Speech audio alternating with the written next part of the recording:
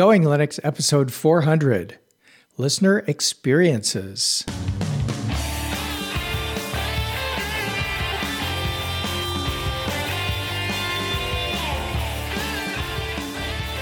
Welcome to the Going Linux podcast. I'm your host, Larry Bushy. And I'm your co-host, Bill. Whether you're new to Linux, upgrading from Windows to Linux, or just thinking about moving to Linux, this podcast will provide you valuable information and advice that will help you in Going Linux.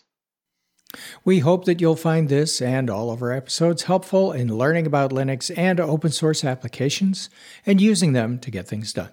If you want, you can send us feedback at our email address at goinglinux@gmail.com or leave us a voicemail at 1-904-468-7889. In today's episode, our 400th episode. I should add some echo on that. Episode. Hey, Bill. Hey, Larry. So we made it to 400, huh? We did. We made it to 400. Yeah. 400 episodes of, well, I wouldn't say listening to me because I joined podcast when it was like 170 something. Yes, so you got most of those. Come on. You've done all 400. Yeah, that's true. Oh, actually 399. I did that one with John O'Bacon. Oh, that's right. Yeah. Yeah, thank you for that. That was a good one. That was a good episode. That was a good episode. I enjoyed that, and I didn't know what I was doing. So, just an update on distros. Which one do you think I'm running? Manjaro. You got it. Still running Manjaro. It's still running. Manjaro. Yes. So that's good. That's good. You're no longer a distro hopper, at least not for your main machine. Well, both my machines are on Manjaro. What does that say? Okay. It says you like it and it works for you. That's good. It does. So, and of course it was one of the last ones I've tried. I couldn't have picked the first time around. No, that'd be too easy. Yeah. So how's everything going with you, Larry? Things are going well. I'm still on Ubuntu Mate 20.04. I have not upgraded yet. My XPS 13 has decided that its battery will only go to 67% of capacity, which means that, once it gets almost to 50%, well, a little above 50% of the charge left, it just drops down to zero. So I gotta watch it. So I'm getting a replacement battery. All right. And while I have the thing open, I'm also going to update the NVMe drive from the 500 gigs that I have to 2 terabytes. 2 terabytes.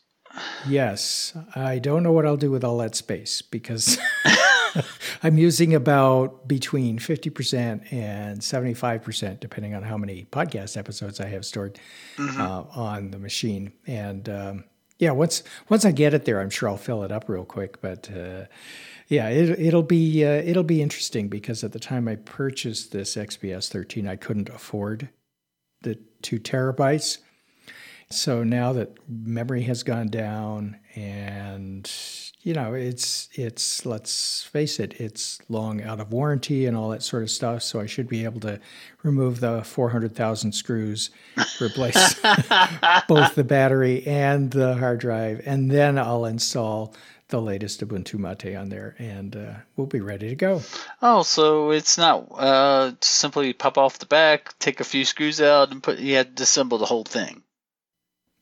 It's not so bad on this. I took a look at the instructions, and I think, seriously, there are about 7 or 10 screws on the bottom.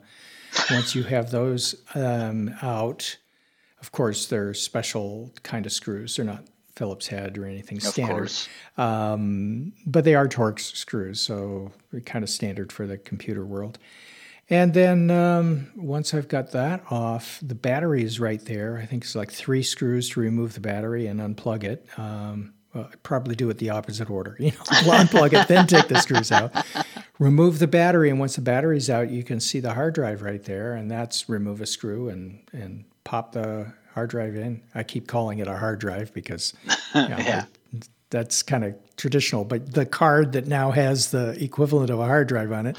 Yeah. And you just pop it in, put the screw back on, put the new battery in, and the screw's back on the back cover, and away you go. So in theory, it should go very easily and smoothly and very quickly. In reality, I'll give you the war story later. Just as long as it starts back up. Yes. It's a bad thing if you have leftover screws, okay? Just throwing that out there. All right. So it's 400th, and wow. So that's the podcast was started in what year, Larry? 2007, I think, for this podcast. Yeah, 2007.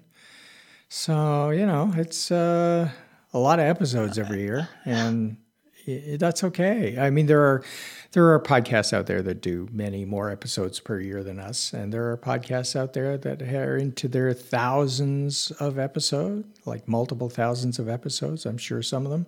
So it's we're not the biggest or the longest lasting podcast out there, but it's 400 is something to be celebrated. So we are. Yes.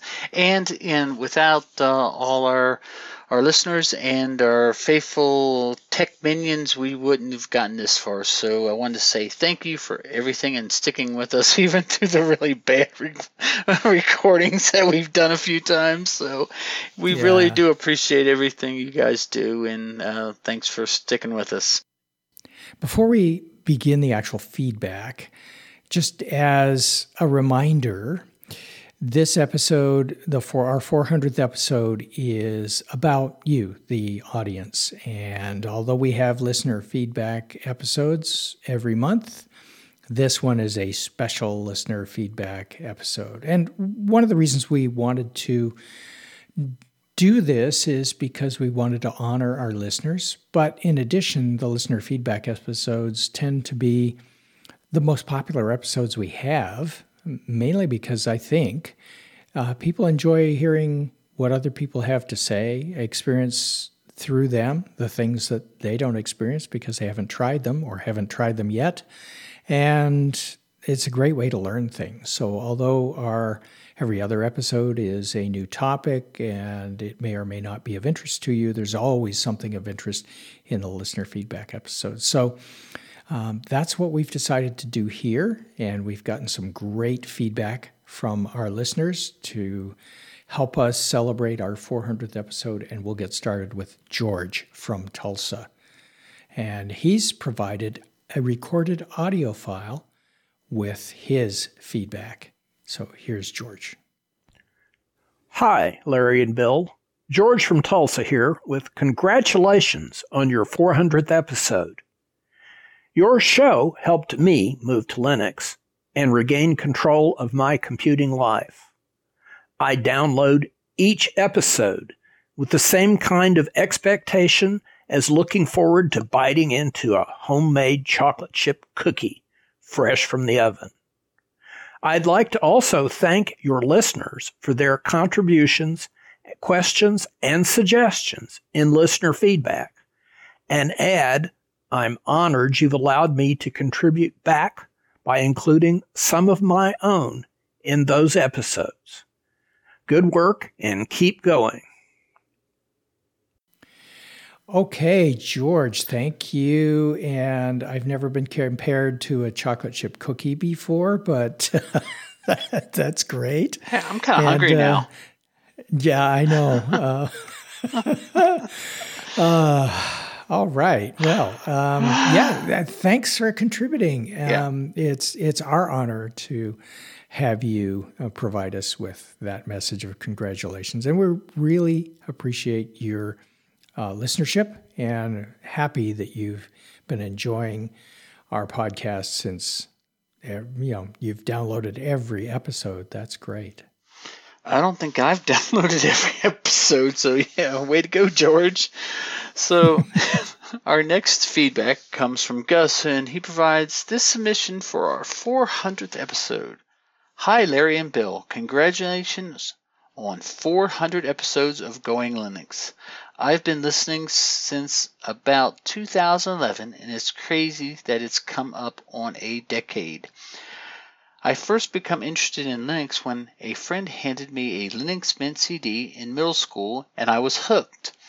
I seem to recall a time in my short-lived high school baseball career getting some grief for listening to Linux podcasts on the bus and attempting to listen in the dugout at a particularly boring game.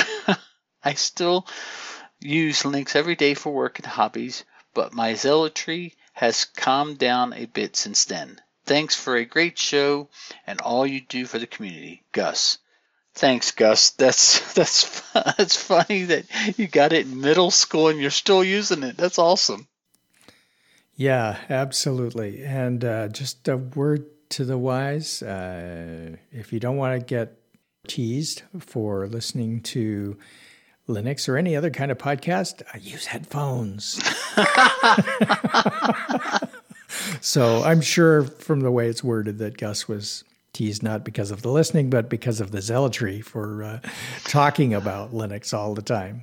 I think that's everybody that's first finds Linux and goes, "Oh my goodness, look at all this wonderful free software! I don't have to pay licenses. I can do all this great crazy stuff." You remember when you used to have the cubes and the fire would Oh yeah. that was wobbly windows, windows and.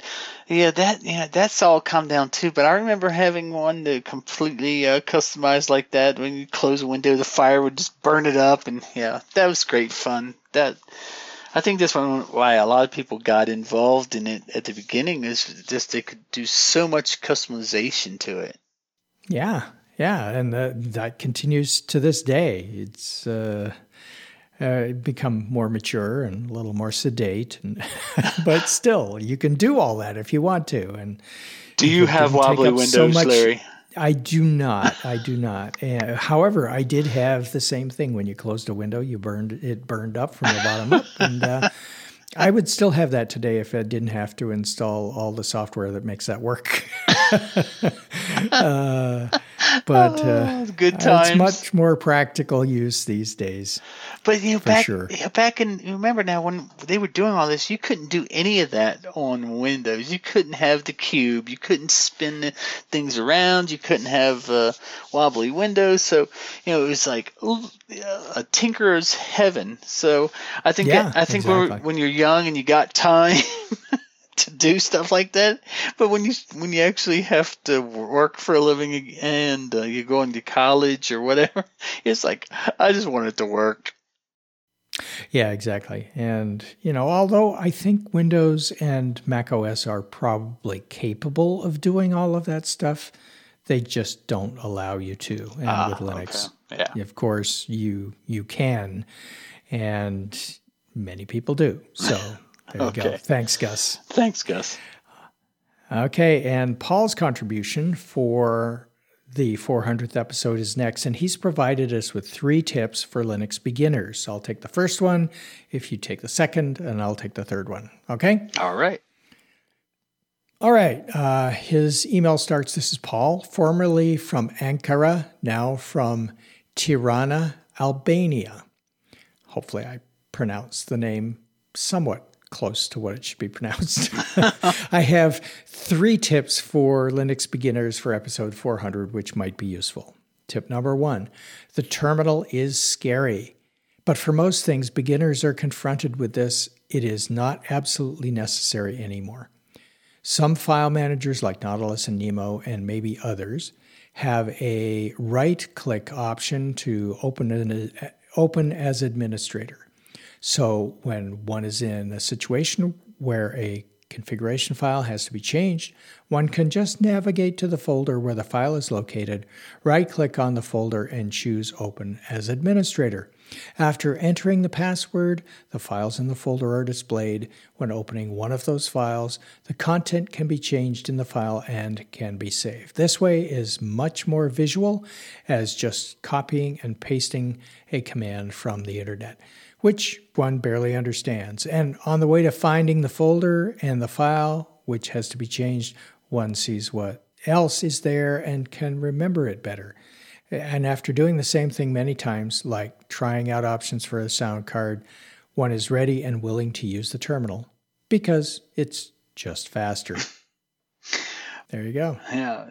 Paul sent us the second tip, and it was Google Earth desktop application does not work on any non-English system installation out of the box as it should. When searching for a city and clicking on the suggested result, the globe turns and zooms in somewhere in the ocean. Oh, that's handy. Sorry. This is because the longitude and latitude values which are found for, let's say, Berlin are formatted by Google Earth into the regional settings of the Linux installation. English regional settings use a point as decimal separator, while all non-English settings use a comma as the decimal separator. So it is 9.95 USD, but 9.95 euro in German, French, Spanish, Russian, or any regional setting other than English. But Google Earth cannot use the comma values, and internally it only works with a point or period as the decimal separator. So as a result, the globe just turns and zooms to some default point. To fix this, we have to tell Google Earth to use English settings for the location values, no matter what regional settings the Linux install actually uses. To do this, just go with your file manager to a file system folder, OPT, open it, there open the folder Google, then open the folder Earth, right-click the folder Pro, enter your password, open the file Google Earth. The first few lines are marked with a pound symbol, and right under the line insert the command lng equals en_US. Then save the file. Now Google Earth uses a point in the longitude and latitude values instead of a comma. Open Google Earth and try, and if it doesn't work, you made a mistake, so go back and check. This bug has been in Google Earth for years and will probably come up every time there is an update for Google Earth desktop application for Linux, as it already happened to me once. We'll include a script that Paul provided in the show notes, and he helpfully typed all that out or copy and pasted. So yeah, you can find all that in the show notes, because if I read it, your eyes would glaze over. Yeah, and that script, according to the description, configures any environment prerequisites needed by Google Earth. And the instructions are start Google Earth using the script rather than Google Earth-bin directly. Yeah. Good tip. Yeah, absolutely. And since both of us use English language settings on our computers, we had no idea this was a problem. Yeah. So, yeah. Thanks very much, Paul, for letting us know about that. And Paul's third tip is, if your headset jack does not work properly or not at all after installing Linux, leave it and use a USB to audio jack adapter instead. The chances that you will get the headset jack to work are very small, and the chances that you will break your audio settings are very big.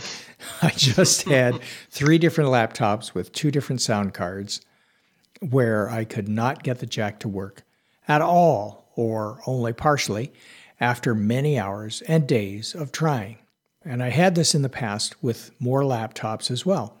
Sure, I learned a lot, but I did not want to have to learn all this.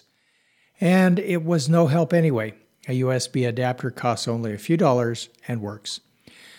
These were my tips for beginners. Feel free to use them in your podcast. I hope someone might find them useful. Take care of yourself in these unpleasant times. Wear masks, wash hands.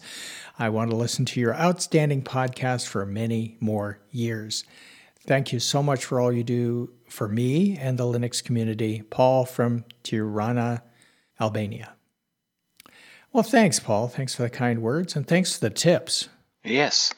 And I'll add one more tip for anybody that's got an old laptop that they can't get their wireless working.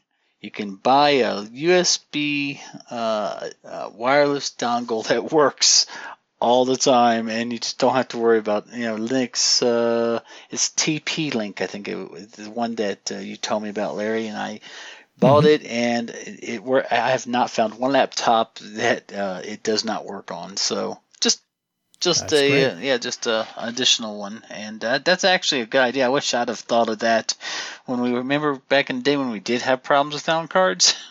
Golly. Oh yeah, absolutely. Well, now that you're using Manjaro and I'm using Ubuntu Mate, it's very rare that we have sound problems. Now, self-induced technical difficulties related to getting the podcast started on time? Yeah, that we have all the time. Oh, no, that's... But hardware issues, not so much. Well, sometimes it's not technical. Sometimes I'm just sitting there blabbing away, so just... Yeah. Well, so anyway, our next feedback comes from an anonymous fan, and he says, "Hi, in the latest episode, a user asked about a file searching tool.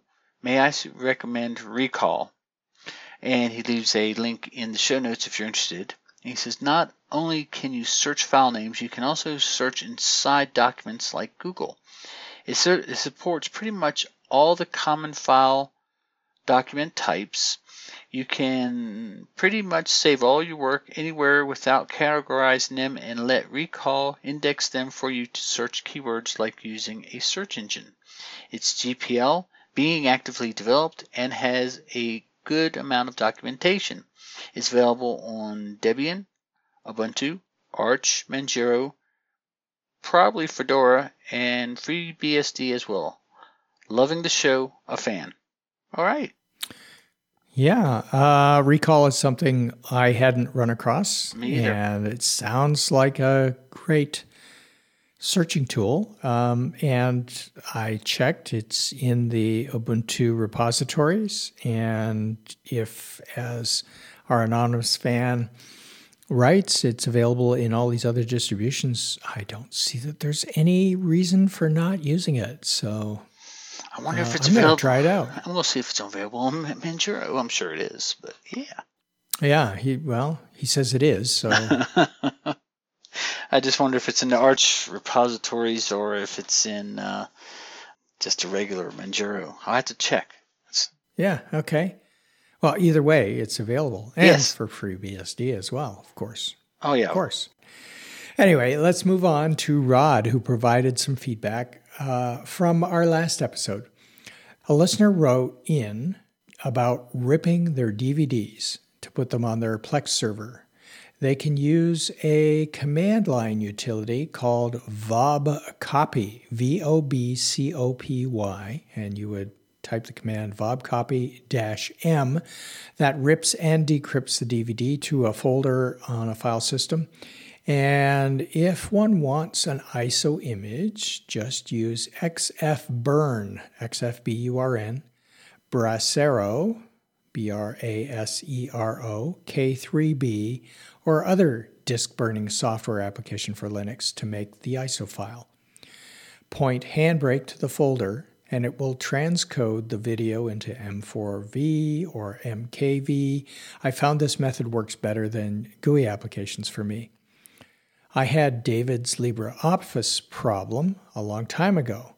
The solution on Ubuntu-based systems for my problem was to purge all PPAs with the same files as LibreOffice. The static files that you can download from LibreOffice and unzip them, then make executable, works well and can run side by side with distro versions of LibreOffice. Hope this helps. Rod. Cool. Okay. Yeah. So static files, running them executable. Yeah, that should work and certainly wouldn't conflict with anything else as long as you remove everything else. And the comment about PPAs is understandable as well. That could be where the complication was coming from. So since LibreOffice is available in repositories, in their own PPA, as this standalone executable, even as snaps on Ubuntu-based distributions, and I'm sure there are Flatpak versions and other versions of LibreOffice as well. If you've got more than one installed, there's a risk that they could conflict with one another. Some of them definitely won't if you're using like a Flatpak or a Snap, because they're isolated from everything else. But if you've got a PPA and the version that your distribution just provides and some other version installed, first of all, I think in your menus you'd probably have 3 different entries for the 3 different versions. Which one are you starting? I don't know. So try to clean them all out first. Start them all up. Who cares? Yeah. So Dan sent us this email last year, but we didn't see it until he sent it again this month. Oh, our bad. Larry and Bill, I've been a listener on and off for 7 to 8 years. I'm a Red Hat server guy mainly at work, so I really did much with the Linux desktop. I really do not like Ubuntu desktop, but I know there is a massive community and online forums that support Ubuntu. I really do not like Windows. However, my education and job is in the information technology field, so I need to stay informed on all operating systems. My daily driver is my 2010 MacBook Air. I know it's old, but it still works fine. Although I can no longer update it to the latest OS, I still get security patches and updates. Like I stated at the beginning, I'm a Red Hat guy, but mainly for servers at work. I do have a couple of Odroid SBC home servers running Debian OS server with Nextcloud, Plex, and Pi-hole. I realize Debian-based distros are generally better for desktop. That being said, I installed Ubuntu Mate 20.04 on my HP laptop touchscreen, and it's a Core i3, and it runs at 2.5 gigahertz and has 8 gigabytes of RAM. This laptop is about 6 years old, and I upgraded the hard drive to a 1 terabyte SSD, so it is still pretty fast. The touchscreen does not work well at all with Ubuntu Mate or GNOME. Is there a way to use a touchscreen laptop with Ubuntu Mate? Love your podcast, Larry and Bill, Bill 73, Dan in Round Lake Beach, Illinois, USA. So, now he said he installed 2004. So, let's see, what is Ubuntu Mate? What's the current one? 2010 now? 2010, but 20.04 is the latest long-term support release, so that's fine. Okay. It's still current. And his 6-year-old HP laptop probably isn't 4K. So, if it's a 4K screen, he says it's a touch screen, but if it's a 4K screen, you've got the teeny tiny icons and things trying to touch those with your finger. You'd have to go to the high DPI settings. So if you're not using that and you do have a 4K screen, you should probably switch over to that. And let's see, that is if you want to use your touch screen if you have one. And I know that on my XPS 13, it's a 4K screen. I do use the high DPI settings when I'm not connected to a monitor. And I have successfully enabled the touch capability. In fact, most of the time I disable the touch screen so I don't accidentally bump it and move my mouse somewhere. But with the appropriate size buttons or whatever on the screen, you can operate it fairly well with your finger on the touch screen. At least that's what I have found. The only thing is some of the buttons do tend to be a little bit small, even with configuring the screen with 1080p resolution. The buttons still seem a little bit small. So one thing that you might want to try is reduce the resolution on the screen. to something smaller so that everything is bigger, appears bigger on the screen. That could help. And I haven't had an old enough computer to be able to say whether there may be some limitations to the touch screens that were manufactured 6 years ago or 7 years ago, depending on how long before you purchased it the computer you're using was actually manufactured. So there may be some hardware limitations there. But I expect that some of the issues that you're having may have to do with the fact that on a touchscreen, Ubuntu Mate and most Linux distributions are not really optimized for touch the way that a phone would be. On the other hand, from what I've heard, you might want to try Pop! OS, try it in a virtual machine, and see if that works any better for you, because it tends to be a little bit more touch-friendly, let's say. And some of the direction that GNOME is going, and with some of the other Linux distributions or desktop environments, there is some convergence around Linux desktops and phone operating system. And, of course, phones are much more optimized for touch. So as time goes on, it might become a little bit easier. And you might be able to find a distribution out there that actually, or a desktop out there for your distribution that enables touch a little bit better. Mm-hmm. But, Mate it works with touch. It's not the best experience, but for what I've ever needed to do, it's been working just fine. When I have wanted to use a touchscreen on a regular basis, I've enabled some accessibility settings that, for example, automatically pop up the on-screen keyboard when you type into a text field and want to type, so that you can type using that keyboard. And some of the settings in accessibility will also help you with other aspects of text. So you might want to take a look in there, Dan, and see if that helps you out. Yeah. I know Wimpy has worked on some of the touchscreen stuff. I remember him saying something in a podcast that they have been working to make it where it works better. So, it'll probably still continue getting better.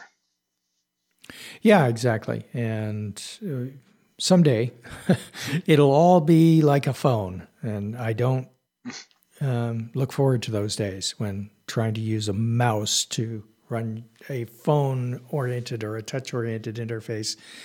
Yeah, we'll see. Maybe we'll all be on touchpads at that point. All right. Okay. And our last email for our episode here is from Daniel, one of our regular blind listeners. He forwarded an email that he received. Hello, Larry and Bill, and anyone else. Here is a piece of news about Arch Linux I had been hoping to get. And he's forwarded this email from Linux for Blind General Discussion. The subject is Arch Linux supports accessibility out of the box. And it's dated November 1st, 2020. And it's to a distribution list around Orca, Linux for Blind General Discussion. It says, hello, everyone. I am pleased to announce that starting from this day, Arch Linux supports accessibility officially out of the box. You can download the ISO from the official website. Also, documentation about installing with accessibility is provided, and we'll have 3 links in the show notes. 1 to the announcement, 2 to the download for the ISO, and 3 for the documentation. So, well, thanks for that, Daniel, and thanks for keeping us up to date on that. For our blind users of Linux that listen to the show, and we have a few, I'm sure that will be of interest to them if they are, in fact, Arch or I'm assuming Manjaro users as well. And that's great news. I was actually unaware that Arch didn't officially support it out of the box, but I'm glad they do now. Yeah, that's excellent news. I'm glad to hear about that. Yeah, that is indeed good news. Thanks, Daniel. Okay. Well, that's it. We appreciate all of the feedback from all of the listeners who have contributed to our 400th episode. Interestingly enough, we've got so much feedback on a regular basis that our next episode will be listener feedback as well.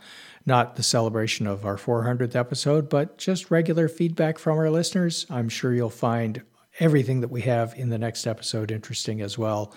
And we weren't able to put everything into this episode that we might like, but we did want to provide you with an episode where we had an opportunity to listen to your experiences with Linux and those learning experiences, in air quotes. Yeah, and like I said, thank you for everybody for sending in your stories and your tips and suggestions. And yeah, well, let's hope that we have another 400 episodes. And we'll meet you. We'll meet you at episode 500, and then we'll move on from there. So, guys, we'll head to 1,000. That's our goal. 1,000. Okay, well, and at the rate we record them, that we'll both be getting ready for retirement. Older. We'll be older. We'll be a lot older.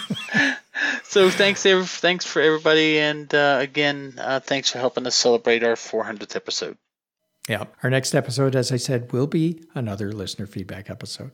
Until then, you can go to our website at goinglinux.com for articles and show notes, as well as links to download and subscribe. We are the website for computer users who just want to use Linux to get things done. And if you'd like, you can participate directly with our friendly and helpful community members by joining the discussion in our Going Linux podcast community on community.goinglinux.com. Until next time, thanks for listening. 73.